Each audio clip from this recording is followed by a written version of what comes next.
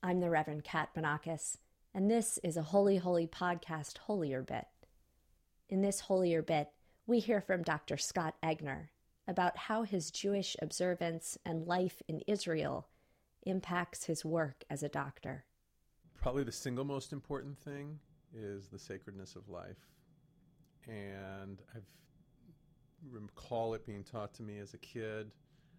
I lived in Israel for a while, and I would attend philosophical lectures on the junction of medicine and religion.